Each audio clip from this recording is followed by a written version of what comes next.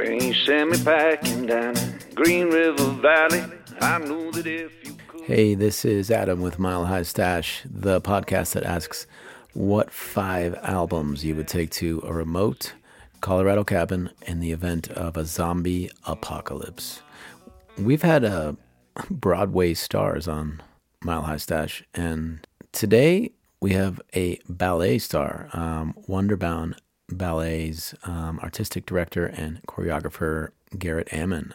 If you live in the Denver area, you've probably heard of Wonderbound and hopefully have seen it. Garrett has a long, successful history as a dancer, director, and choreographer, but these collaborations he's done with Colorado rock bands are what drew me to Wonderbound's incredible work. I was playing the drums with Gasoline Lollipops about 5 years ago in Denver at Ophelia's when Garrett and his amazing wife, Wonderbound president and producing director Don Fay, came to check us out, and more specifically to meet Clay Rose, who has now collaborated on 2 ballets with Wonderbound and is working on a third that is a little secretive, but sounds like it's going to be amazing. If anyone needs to be in the Colorado Music Hall of Fame soon, it's Clay Rose, but I'm kind of biased. The Sandman is a fantastic Gasoline Lollipops and Wonderbound ballet collaboration, and it returns to Denver for a 2-week run starting May 3rd, and all the info is at wonderbound.com. I was really happy to have Garrett, who is, he's one dapper, stylish guy, I gotta say, stop by my place in Boulder recently and chat with me about his life and work and his 5 albums, while Clay Rose hung out downstairs with his kids and even very generously kept my own daughter busy during the interview. So thank you, Clay. Here's my chat with Garrett Ammon of Wonderbound Ballet after some words from this episode's awesome sponsor, The Dab, a dispensary owned by Army intelligence veteran Lance Perryman, who's one of my favorite Denver dudes. More than fear, more than love. The Dab is a veteran-owned dispensary with 7 locations in Colorado, owned and operated by Lance Perryman. The Dab offers everything from flower and edibles to pre-rolls, rosin, and accessories like pipes, paper, and pens. Whether you're in search of exotic flower or chill CBD, head to a Dab location in Denver, Aspen, Glenwood Springs, Louisville, or even Parachute, Colorado today, or order at thedab303.com. Don't forget to mention this episode of Mile High Stash in the next 30 days at any Dab location to receive 10% off your purchase.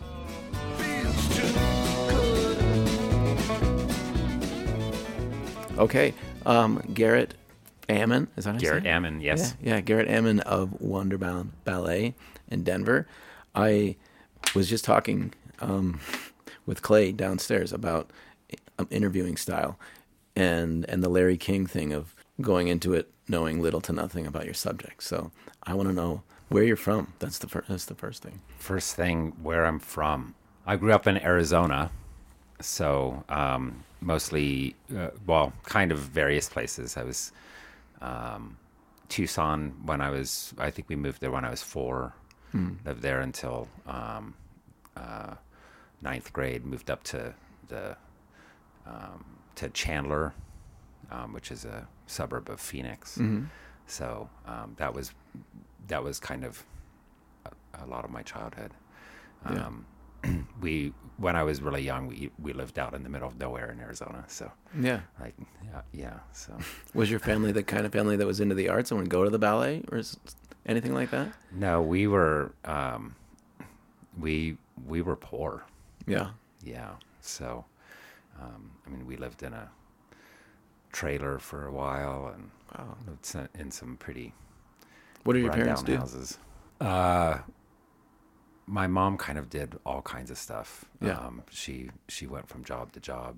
My dad did too. They both bounced around to all kinds of jobs. My dad's a pilot, so Oh, wow. he was a crop duster for a while, which is like one of the most dangerous jobs in the world. Yeah. He Because it's toxic.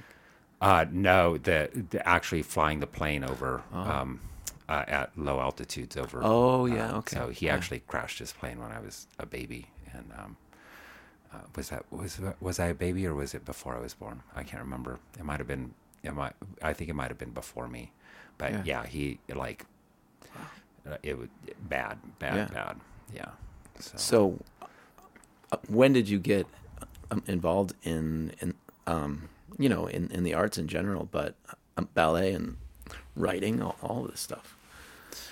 Yeah, I guess one thing that my mom always did a good job of is making sure that even though we didn't have any money, that we always had some activity that we were involved in. So my sister was a clarinetist and did that all through her childhood into high school. And my brothers and I, we all spent a little bit of time in the Tucson Boys Chorus. Mm-hmm. So choir was kind of our first kind of entry point in. It was organizations like that, nonprofit organizations that were able to provide access regardless of monetary capacity. Yeah. Right. She always made sure we kind of had something that was occupying our time. Yeah. Right. So music was kind of the first way in, and then in middle school, I joined the show choir. Mm-hmm. So that was my first experience with movement. Yeah. Really, and so that kind of started opening a door for me. Mm. I started to see the possibility that there was an actual career there. Yeah. So I think when I started off, I was thinking that I might go into musical theater, and so I was singing in choir and dancing in show choir, and we started teaching ourselves dances. Our choreographer was an employee of Up With People. It's a program that brings young adults from all over the world, and they come together and they produce shows that then tour and travel. Yeah. And then they stay with host families in each city that they are in, so that they're interacting with local people, and that happens. They travel all over the world. Yeah. So that was kind of an access point into all of that, and we started teaching ourselves choreography. We used to program our VCRs to record various shows on MTV that would have choreography. So particularly like MTV Raps, because they had, there was hip hop it wasn't even, nobody was calling it hip hop at that point. The dance style. Do you remember any of the videos that moved you, like a Janet Jackson video? Or Janet Jackson was a big influence on all of us. We were obsessed with Janet Jackson. Yeah. So that was, we would try to teach ourselves the choreography from Rhythm Nation. Yeah. Oh, that's incredible. So the more we got into that, the more I started kind of really gravitating to the dancing, and I started asking my mom for dance lessons, and it was about a year of asking that when she finally said, okay, it seems like you're serious about wanting to do this. So she went and enrolled me in an adult, even though I was in junior high at the time. She enrolled me in an adult jazz class that was taught by a very traditional jazz teacher. So like Chicago style jazz. Wow. Which I was completely overwhelmed by and didn't understand what I was doing. So this wasn't like a Billy Elliot situation where your parents are like, you can't be interested in this. They were. My mom was always very supportive of, and they were always supportive of of us being involved in Yeah. the arts and music. My dad played the organ and piano, though I don't remember that. He does it a lot more now than when we were kids, probably because our life was kind of chaos. But Yeah. when my parents got divorced, my mom ultimately remarried and married a musician and a high school choir director. Oh, well. So that was kind of, That was a boon for you. Yeah, yeah. And he's a guitarist and still plays to this day. He does gigs in Tucson. So did you continue falling in love with choreography and dance and shows in high school, and then decide what to do? Yeah. So college? as I entered into high school, I was I don't even know how they let me do it, but I was I had more electives than I did anything else. Right. Like I was in 2 choirs and 2 theater classes, and I don't really know how I got away with that. But what Maybe I your did, mom was talking to the school behind the scenes. Well, no, it was more, I think they were just, there's a certain number of classes you have to get done by the end of high school, right? And so they gave you a fair amount of flexibility in how you could do that. Yeah. And I was definitely front loading my electives. Yeah. But what I discovered really quickly was I was a really good chorus member. I was a horrible soloist. I would get too nervous. So, and my throat would lock up. And Wow. so, unless I really, really, really rehearsed. Yeah. But I also couldn't sight read. So I was never going to get into all state choir or anything because I was a horrible sight reader. And then same with acting. I would rehearse my lines. I would be a great scene partner in class, but the moment I got up on stage in front of people, it would all go away. Wow. I suddenly You just freeze. blank, complete blank.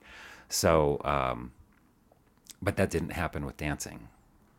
So, It was your body instead of your voice. Yeah. So that kind of inevitably drove me that direction because I was like, I not that I didn't get nervous. I mean, there was a natural amount of nerves though, as a dancer, where with the other things, it was stage fright. Yeah. So, at that same time, I was, getting more serious about dancing, and I was dancing a lot. And then, one of my teachers, kind of helped drive me to, started encouraging me to change dance schools and move to a ballet school. So that happened in the summer after 9th grade, I think, that I enrolled in a ballet school. And, Which again, Ballet Etudes is it in Tempe? Or no, sorry, Mesa, Arizona. Mesa, yeah, right by Phoenix. So yeah, and and again, that was I was a scholarship student. That was kind of that was the other thing that I discovered, that I couldn't choose things that were going to cost a lot of money, right? So, but my talent got me in the door to get scholarships. So so then I kind of really quickly, once I discovered ballet, this serious form of ballet, everything else really fell away pretty quickly. Yeah. So Did you make it through high school, or did you just decide that you were gonna? I didn't make it through high That's school. what I was assuming. I after I went to a summer program at the Richmond Ballet, In Virginia? Yes, between 10th and 11th grade, I came back and it was kind of eye-opening for me of what the bigger dance world looked like. Yeah. And it became clear to me that if I wanted to pursue it as a career, I needed to get into a big school, a school of a big ballet company that had not only the teachers available, but also a path to a professional job. So I came back, and then we promptly decided that to get closer to auditions for other schools for the following summer, I would move to San Diego and live with my sister. My sister was at the time was a producer and director at SeaWorld, and she's 10 years older than me. And so we packed me up and moved me to San Diego, mainly to get closer to auditions, because Arizona was kind of skipped over by most of the schools. So if I was in San Diego, we could go up to LA on the weekends and do the auditions for all the big schools. When you say we, you're talking about your parents. Well, my parents didn't go with me. They moved me to, Yeah, I mean, it sounds like they were very supportive.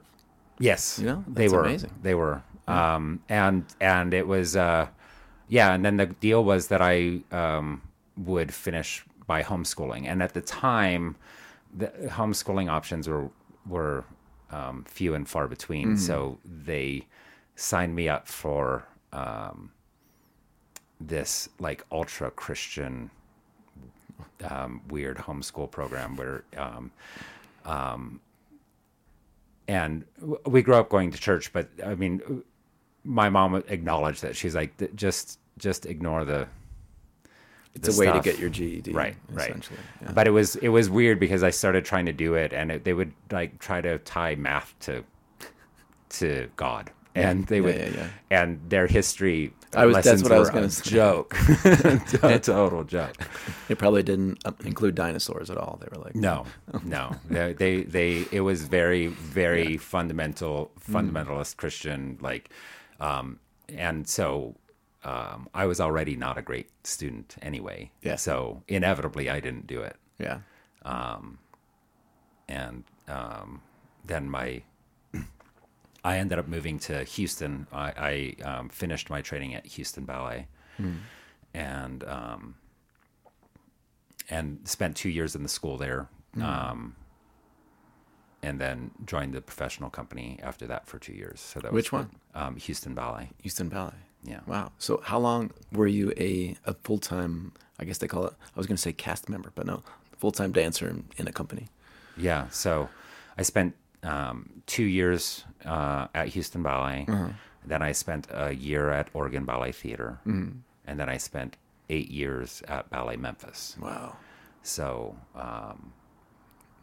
so that was kind of, and then I was also a founding member of Trey McIntyre Project, which is no longer, but that was a summer. At the time, it was a summer job. So we would, when we were off at Ballet Memphis, my wife Dawn and I, would dance for Trey McIntyre Project. Well, now you got to go back. Right. When did you meet Dawn? I met Dawn in Memphis. So,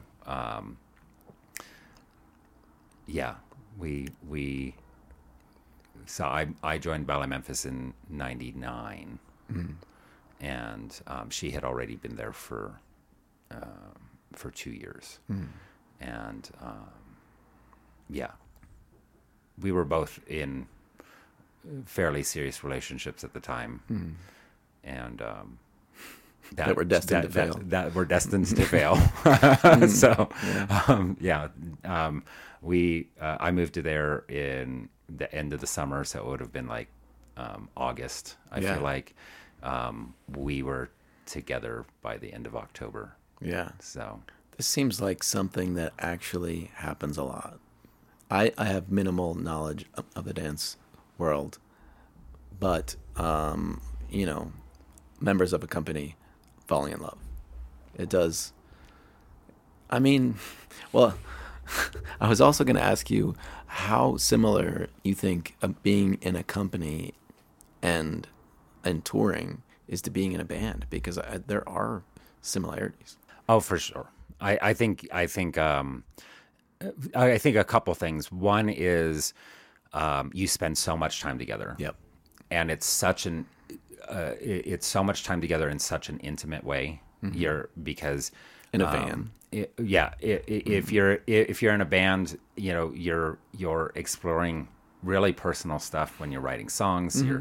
You have to be really connected to each other. Physically and emotionally to perform together, right? And it's the same with dancers. You're being incredibly intimate with each other all the time. You spend most of your waking hours together. Yeah. And also, I think not dissimilar to being a musician. If you're not a dancer, you can't really understand what it is to be a dancer. Yeah. Yeah. And I think that's the same for musicians. Like not only the pressures and demands of it, but also the drive of it, like the need to do it, right? Yeah. Some people like to quarantine their lives and compartmentalize in a little bit, though, and be like, this is my art, this is what I do, and then my partner is completely different from that. And so I get to step outside of it and embrace them and embrace something different, but there is a romantic quality to sharing a relationship with somebody who can identify with you in that really intimate, creative way. In dancing, I mean, you literally touch on stage. Right. So if there's any little thing going on behind the scenes, it's going to become something pretty quick is what it sounds like. Yeah, I think that's inevitable. If there's already a connection there, that connection's going to need to be explored. Yeah. Right. That connection was happening between Dawn and me before we even realized it. Yeah. In hindsight, we went back and we're like, oh wow, we were on this road long before we ever recognized it. And very quickly we became partners off stage. We became partners on stage. It was one of those things where when choreographers would come in to work with the company and they would see us work together, they would be like, oh, I want them together. Right. So we spent most of our time dancing together once we were together for those 8 years. While we were both members of Ballet Memphis. Yeah. For 8 years together. Yeah. Wow. Yeah. What happened from there after those 8 years? Yeah. So Dawn's older than me, so she was. There was a reality that at some point her dance career was going to need to wind down. Yeah. And I had fallen in love with choreography. I was directing a workshop performance at Ballet Memphis that I founded, and then started choreographing for the company as well regularly. And I really fell in love with that. So I was kind of okay with hanging up the performance shoes. Yeah. And Don and I made a plan together that we wanted to be directors of a company. And we kind of gave ourselves a 4-year window to figure out what that looked like. And our fallback plan, if after 4 years we hadn't found a company that already existed that we could get hired as the directors of, we were going to move to Savannah, Georgia. Because we had done all this research of what cities were growing, what cities were growing and didn't really have a major dance company. Right. We're like a lot of figuring out a lot of thought. Yeah. To just see what the possibilities were. So we started submitting our applications to job openings for directorships, and we submitted to one for Ballet Nouveau, Colorado. Yeah. And we ended up flying out and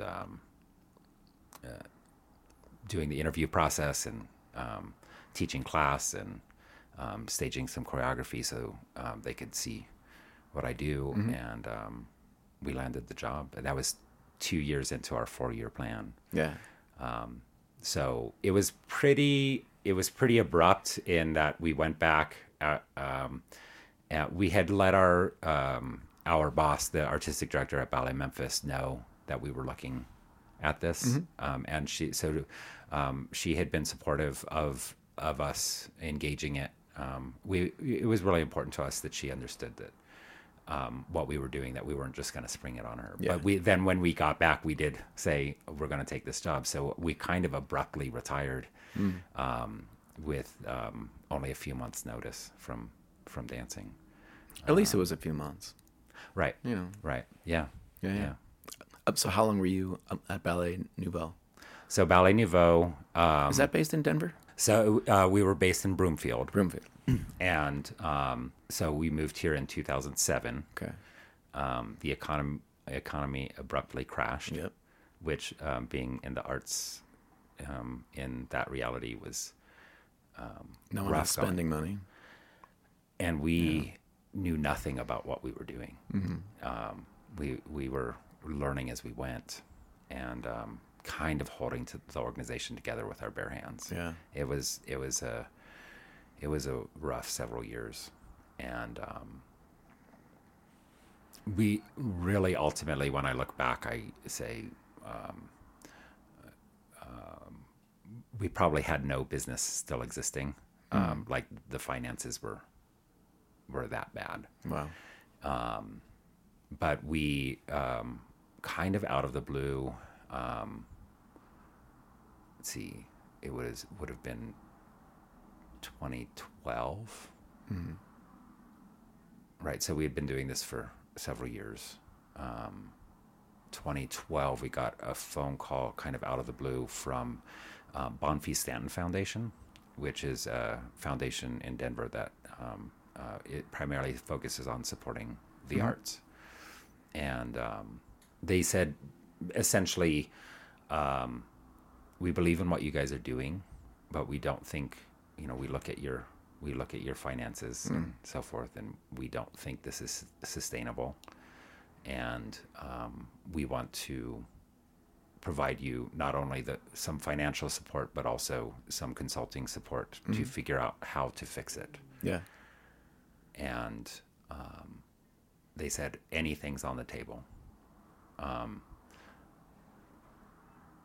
And that kind of opened the door to asking the question if we could remake this in a sustainable way.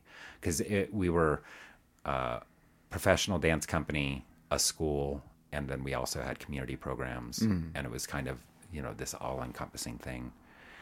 And it kind of gave me the permission to stop for a moment, and from the franticness of just trying to day to day keep the organization going, and stop and kind of take the whole thing apart and look at it and turn it over and figure out what that looked like. Instead of just trying to survive. Instead of just trying to survive, right.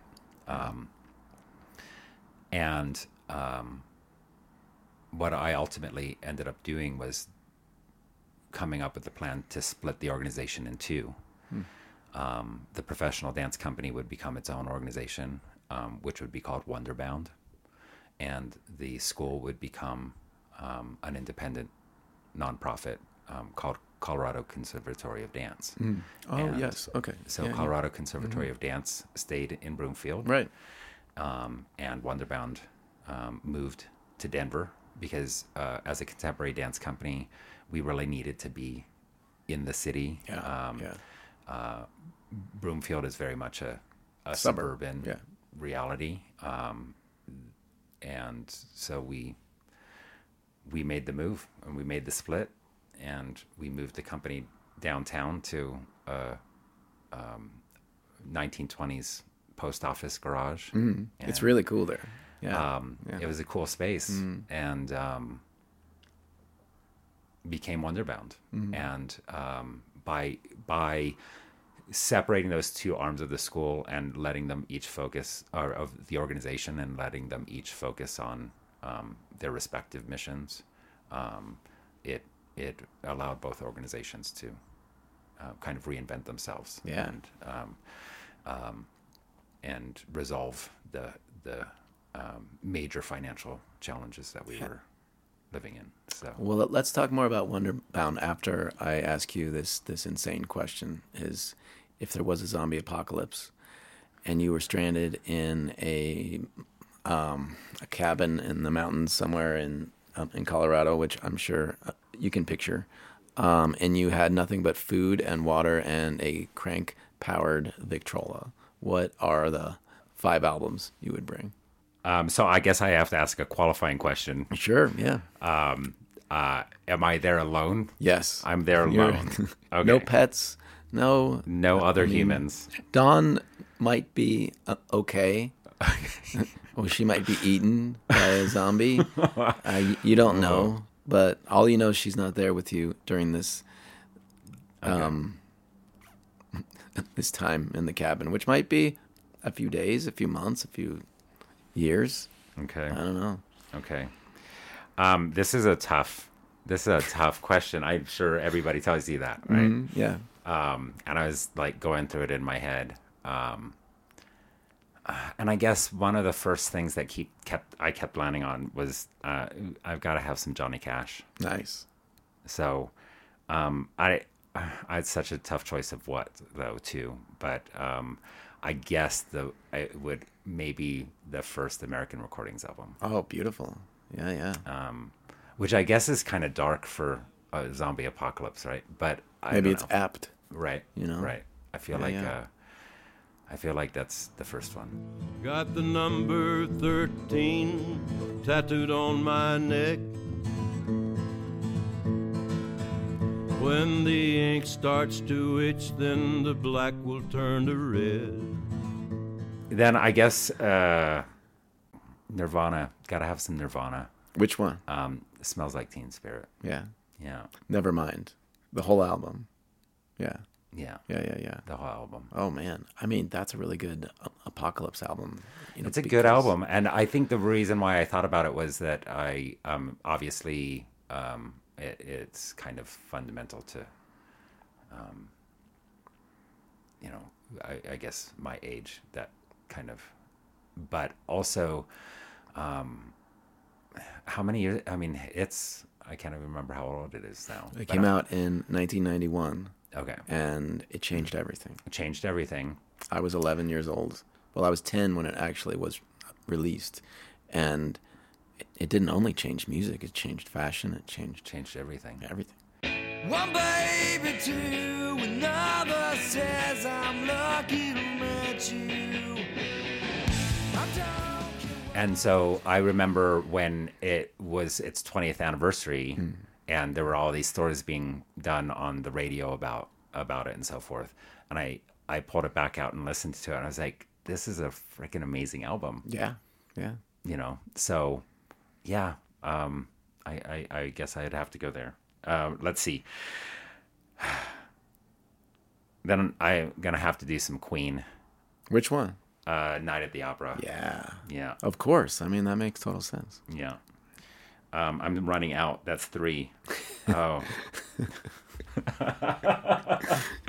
I'm getting low. Okay, I do need to have some classical music in there. Right. And so, because having no classical music would be kind of horrible.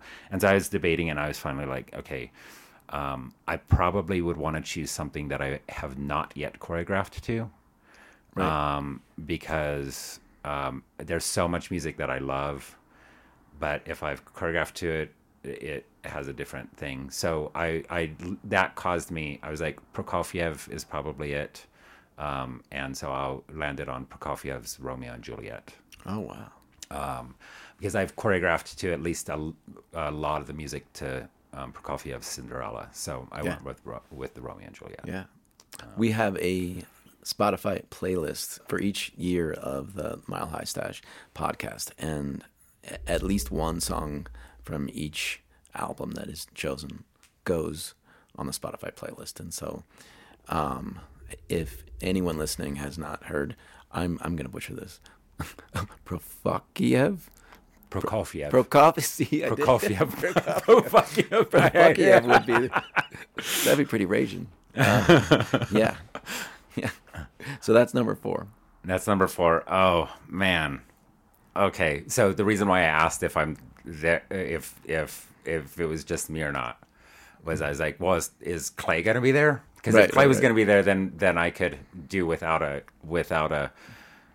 Gasoline Lollipops album, because he'd just be able to do it himself. Yeah, you could just play it. Right. Yeah. So, but since he's not there, I'm gonna have to go with the Resurrection album. Yes. Yeah. But it's a good place to hide.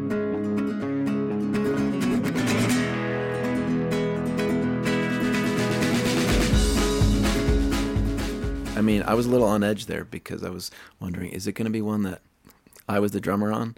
So when you pick Resurrection, I was like, yes, all right, cool. Yeah, and even the first song on there is the title track, and it's very apt for a zombie apocalypse. Right. It's really good. Yeah. Right. I guess all of it is a little. I mean, I tend to be a little dark in my my, musical choices, but yeah. Well, I was just thinking in my head, if somehow the zombies were prone to being choreographed, you could have a zombie company. Right. And this would be a whole new venture for you. Right. And Clay and I have already made a zombie ballet together. Yeah. Wicked Bayou. Right. With Widow's Bane. Yeah. So we're intimately familiar with the zombie ballet. Zombie choreography. Yeah. So we'd be able to show them a little footage and be like, hey, we're cool, right? Yeah. Yeah. Okay, so you start Wonderbound. How do you decide what the first project is going to be?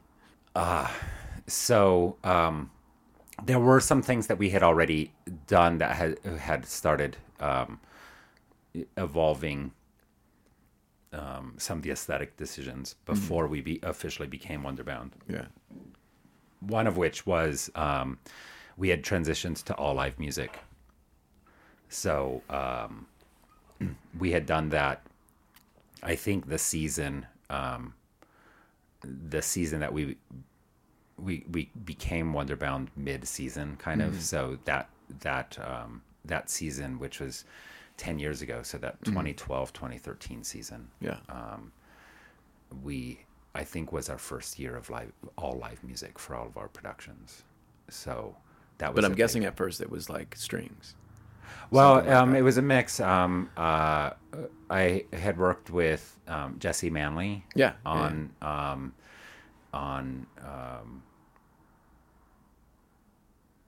at least one project at that point. We had worked with Paperbird. Yeah. That was our first full-length collaboration with a local band where we did an entire evening together. Yeah. We had worked with, Baroque Chamber Orchestra of Colorado. I think at that point we had also done some work with the Colorado Symphony. So yeah, we had done some string stuff, but we had also been venturing into. I'm a folk music fan, so the Jesse's sound was fantastic, and Paperbird. The first time I heard Paperbird, I was like, I have to reach out to them and see. Yeah. So so we had kind of made that commitment, which was really exciting.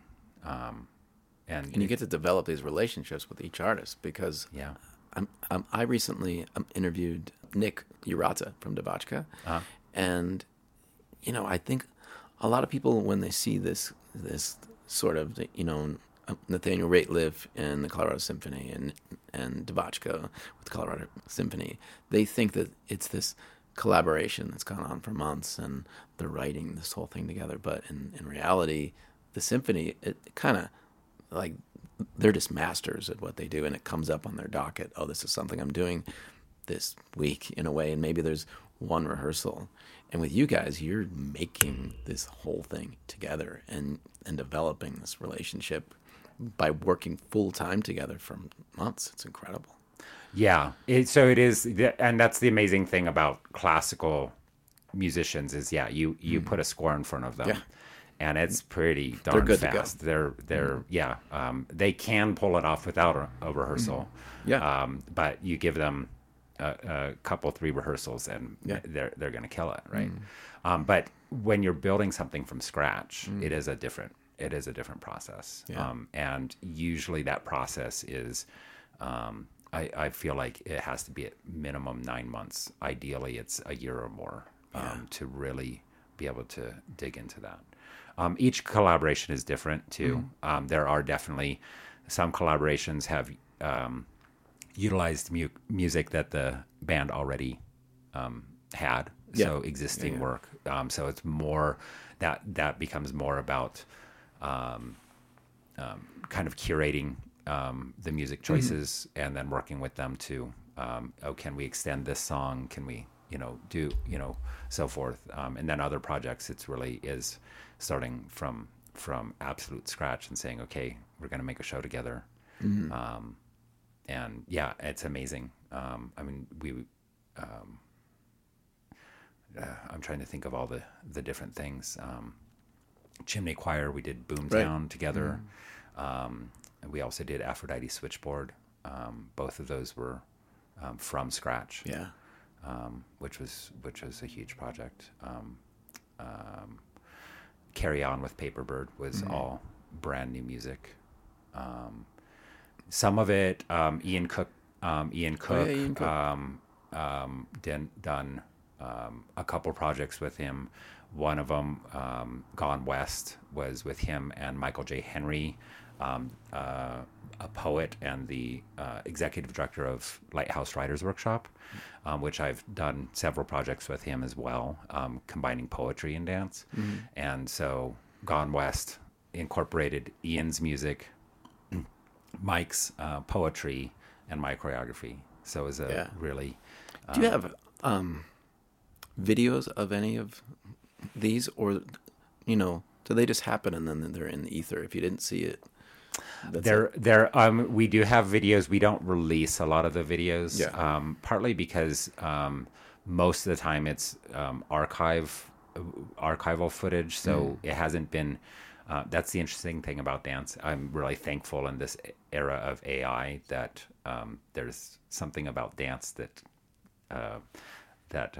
AI won't touch for a while, right? The live experience. So I love good dance for film. When it's done well, it's amazing, but it's a different project putting dance on film than it is just taking a stage show and filming it. You lose the essence of the work. So we don't tend to release, but there are videos. We had a partnership for a long time with Colorado Public Radio and Rocky Mountain PBS. There are clips of many of these collaborations on their website that they kind of would put together as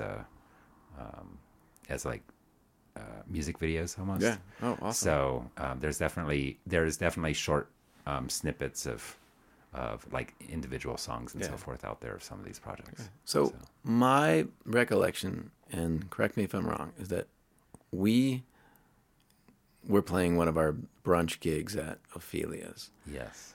In, I don't know, 2017 or something. Those were really, really tough because we used to make no money and we'd have to get there at about 9 a.m. for sound check and then drink bottomless mimosas all day and leave at like 2:30 and make like $100 a guy back in the day. And at the same time, we always, every single time, we would meet somebody in Denver who happened to come by and we'd make some amazing connection.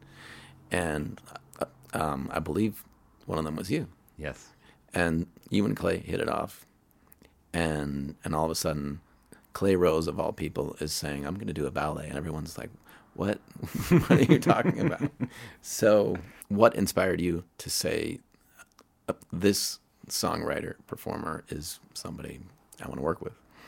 Yeah. So it was actually Dawn, my wife, that we had a lot of great relationships with a lot of different musicians in town and groups, but we were looking to continue to spread our wings, and Don had I feel like I was really busy in some of the projects that were going on, but we had to keep planning for the future, right? Mm-hmm. And so Don was doing a lot of research, looking at all kinds of bands and musicians in town. And so she actually kept it a little bit of a secret. Obviously, it was there was something that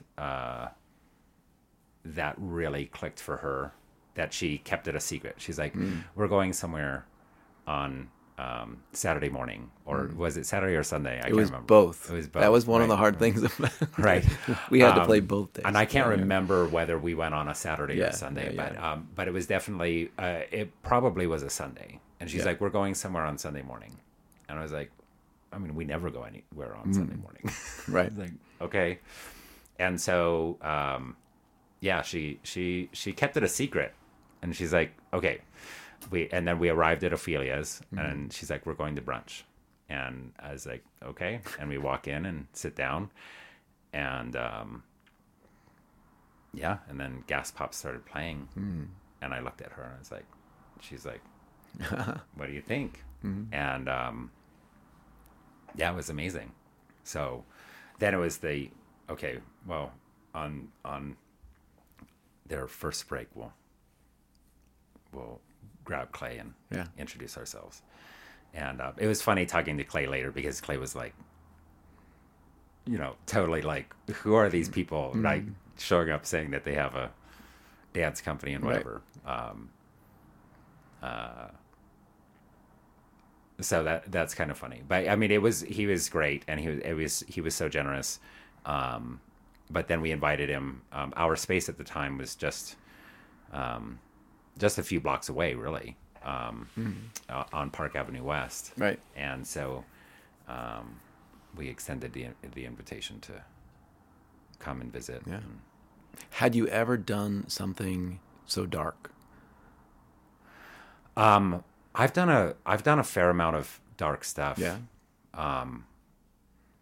Yeah. So, the first project we did was Wicked Bayou. Yeah. Yeah. With the Widow's Bane. And it's dark, but it's also fun. Yeah. Right. Oh, totally. Like, it's totally fun. I gravitate towards some pretty dark stuff. I had the pleasure of, when I was at Ballet Memphis, creating a work to Johnny Cash. Nice. Which was really incredible. I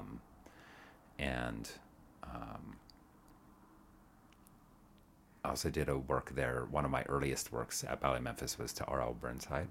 Oh, awesome. And, wow. That was... See, I wish there were videos of this stuff. I'd be... Right. They're tucked away in my basement. Yeah. Yeah.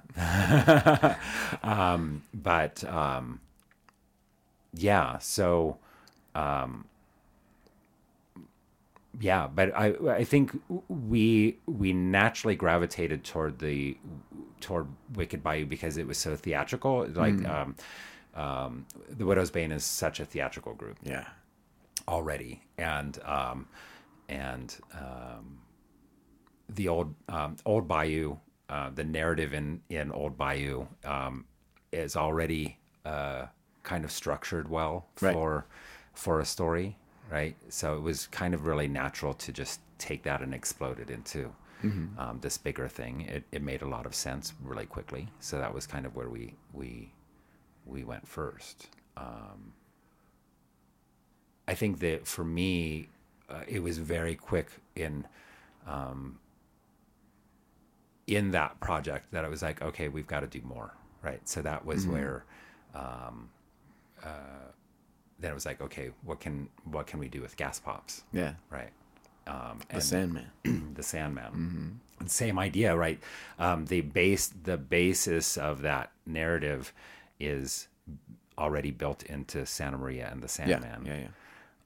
And then we were able to explode it out from there. And the beautiful thing with the Sandman is that there are characters from that song, but then there are also characters that are named in other songs. Jesse and Rose, Right. are in Woman and a Gun. Yeah. And so we were able to just start to, okay, beyond the event in Santa Maria and the Sandman, which is the culminating scene of the ballet, the shootout. Yeah. Right? Who are these people?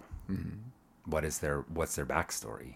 Right. So then it was just like, and the thing that happens, I get really excited about it because when I listen to Clay's lyrics, the moment I start hearing his lyrics, I start seeing these people in the flesh. Like, Yeah. I start to see their worlds and their lives and who they are really quickly. So it just kind of drives me into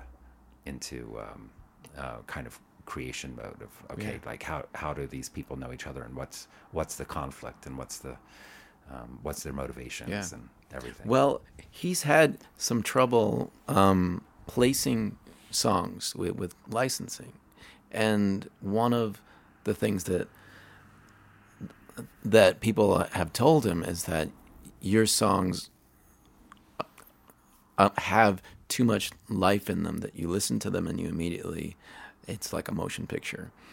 And when you're trying to place a song in a movie, it needs to be very up to interpretation and not bring something to life, that is something other than what's happening on the screen. And so alternately, it's perfect for a ballet.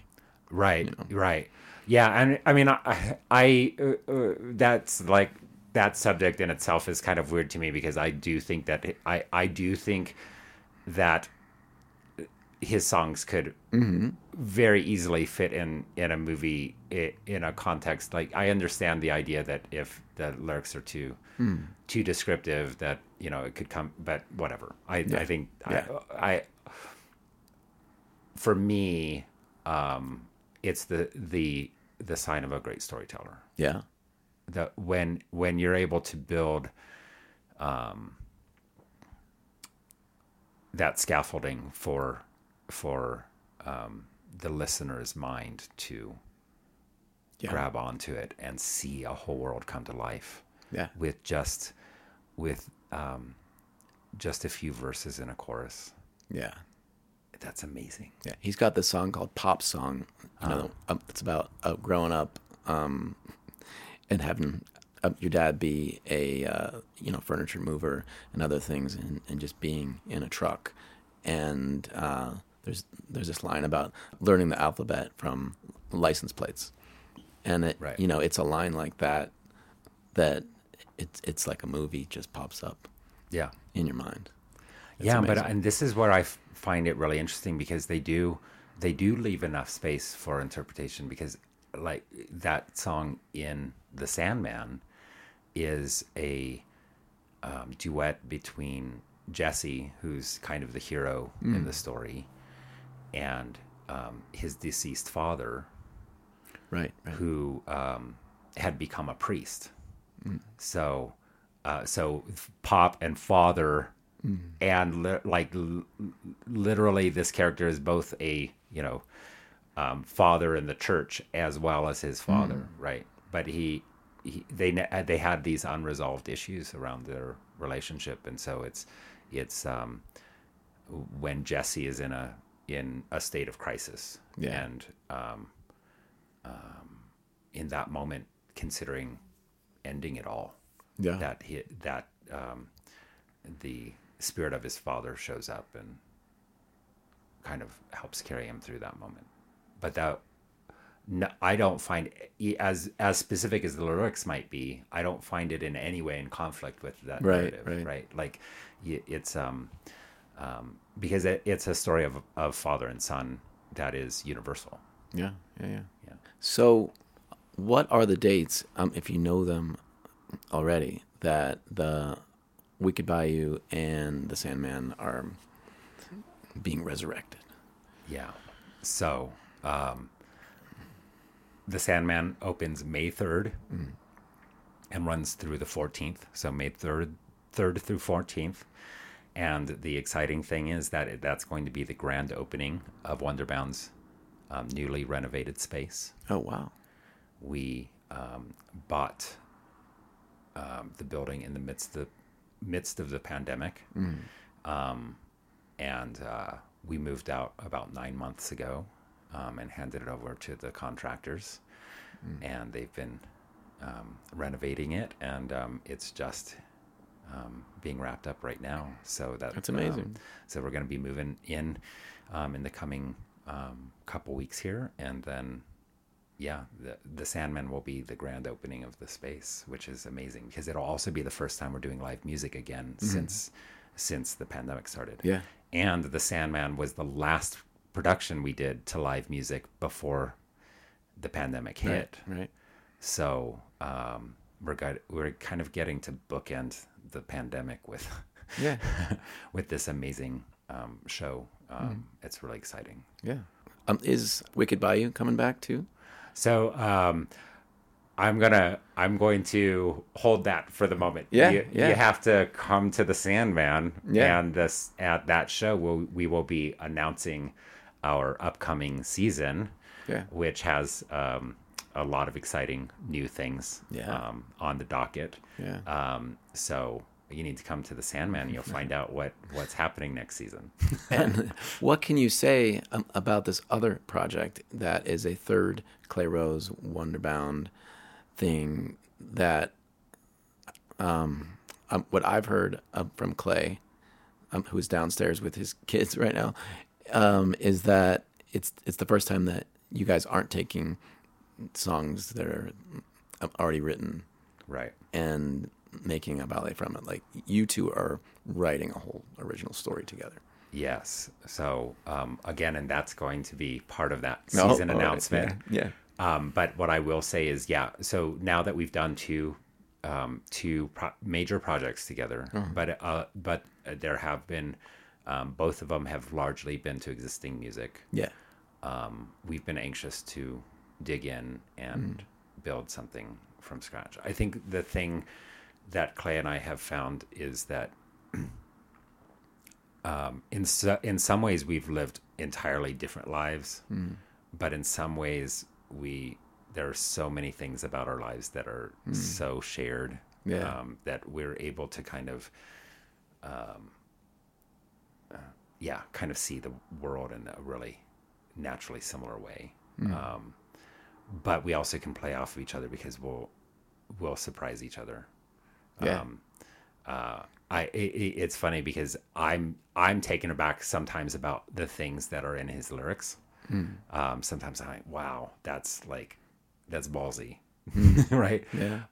But then he's kind of said the same thing about my choreography. He's like, I can't believe you actually did that on stage. And I'm like, so we kind of have the same, that same tendency to, if we're going to take on a subject, we're going to dig in and be brutally honest about it. So that's a little foreshadowing of this project is what it sounds like. Yeah. We're gonna dive into some, probably pretty heavy territory. Yeah. I'm excited about it. Yeah. How has the company, I mean, it's a dance company, and I feel like I don't know much about dance other than it took seeing Aspen Santa Fe Ballet when I was 28 or 9, and to finally learn the difference between watching someone do steps and watching someone dance, that there was a difference. So how has the company Wonderbound evolved over the years as far as who the dancers are? I think the big important thing for me is that dancers need to be able to, to be a Wonderbound dancer, they have to be able to dig into those characters. That Wonderbound really tells stories. Yeah. So they have to have phenomenal technique. They have to have all of that underlying capacity.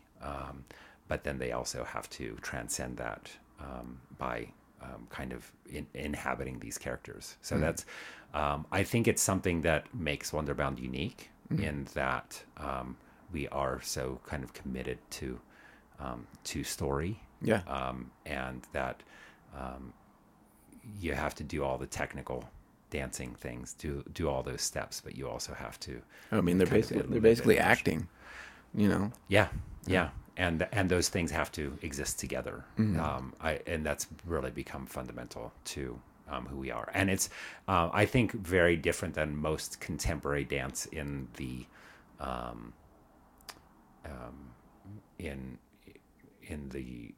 professional dance world right now. I think in the respect that I don't think traditional narrative has been very trendy for a while in the contemporary dance world. Right. But that's what we're doing. We're basically we are a ballet company. So there is a line from what we do back to the traditions of classical ballet narrative stories, right? So Swan Lake, The Sleeping Beauty, Cinderella, these narrative ballets.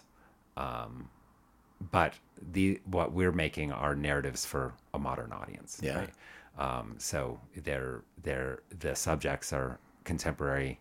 The characters are more contemporary. Even if they're set a little bit back, I'll oftentimes end up setting things somewhere in the 20th century, and that can vary from the 20s to the 90s. We might, but a lot of times I'll kind of settle on at least a general era to narrow in the aesthetic reality. Yeah. But yeah, they're kind of new mythologies, new folk tales. Yeah. For a contemporary audience. I could see a line from the Nutcracker to the Widow's Bane. There's right. Yeah. Well, rats. You got rats. You got zombies. Right. Is there an alligator in the Nutcracker? I don't know. There's not an alligator, but there is a rat king with 7 heads, right? Yeah, there you go. I mean, that's pretty terrifying,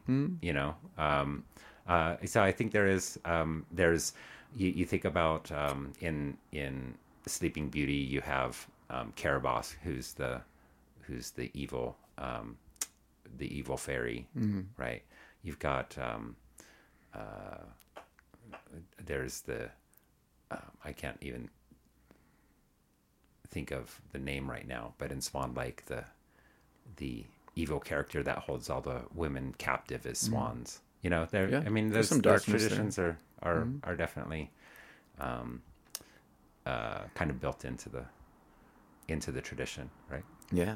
Well, what you're doing, with storytelling and dance, and also being involved with the local music community is really crucial.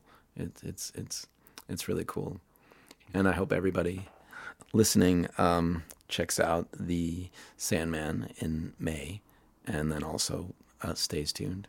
Yeah. What's next? My last question for you was, who's your stylist? I mean, I just dig your whole vibe here. Well, thank you.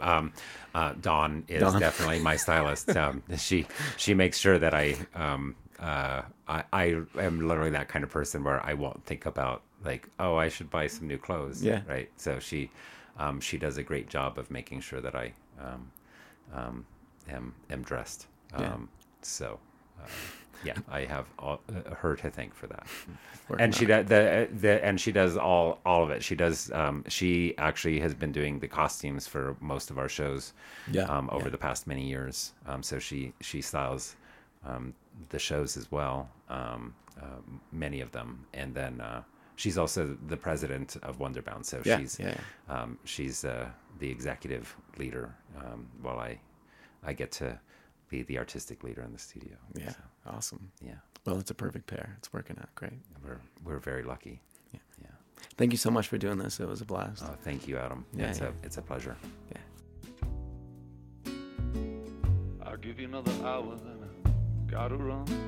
That was my chat with Garrett Ammon of Wonderbound Ballet, which opens The Sandman, a collaboration with Clay Rose and Gasoline Lollipops on May 3rd in Denver. Head to wonderbound.com for all the info on dates, times, and tickets. Oh, and I will be playing the drums all over Colorado, northern Colorado this weekend. If you want to check out some live music, I'm playing with Rolling Harvest at Ophelia's in Denver this Thursday, April 27th, and then with Hunter Stone at the Mill Site in Ward on Friday, April 28th, and again with Hunter at Foco MX in Fort Collins, Saturday, April 29th. Don't miss Foco MX ever if you're in Colorado. It's like the South by Southwest of northern Colorado, and it's great. See you next Monday, as usual, people. Thanks for listening. And, if you want to drop a review on Apple Podcasts, or send me an email at milehighstash@gmail.com, it's always appreciated. We'll talk soon. So you wanna rise above duality, you wanna transcend day and night. Yes, I'm old-fashioned, I just don't share your passion for ever-changing eternal twilight. Go on and give oblivion a shot. Go on and fade to gray.